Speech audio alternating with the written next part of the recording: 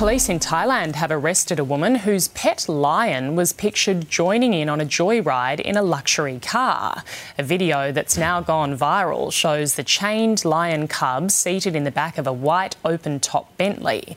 While it's not illegal to own a lion in Thailand, it does need to be registered. The woman's facing a year's jail and a fine for possessing a controlled wild animal without permission.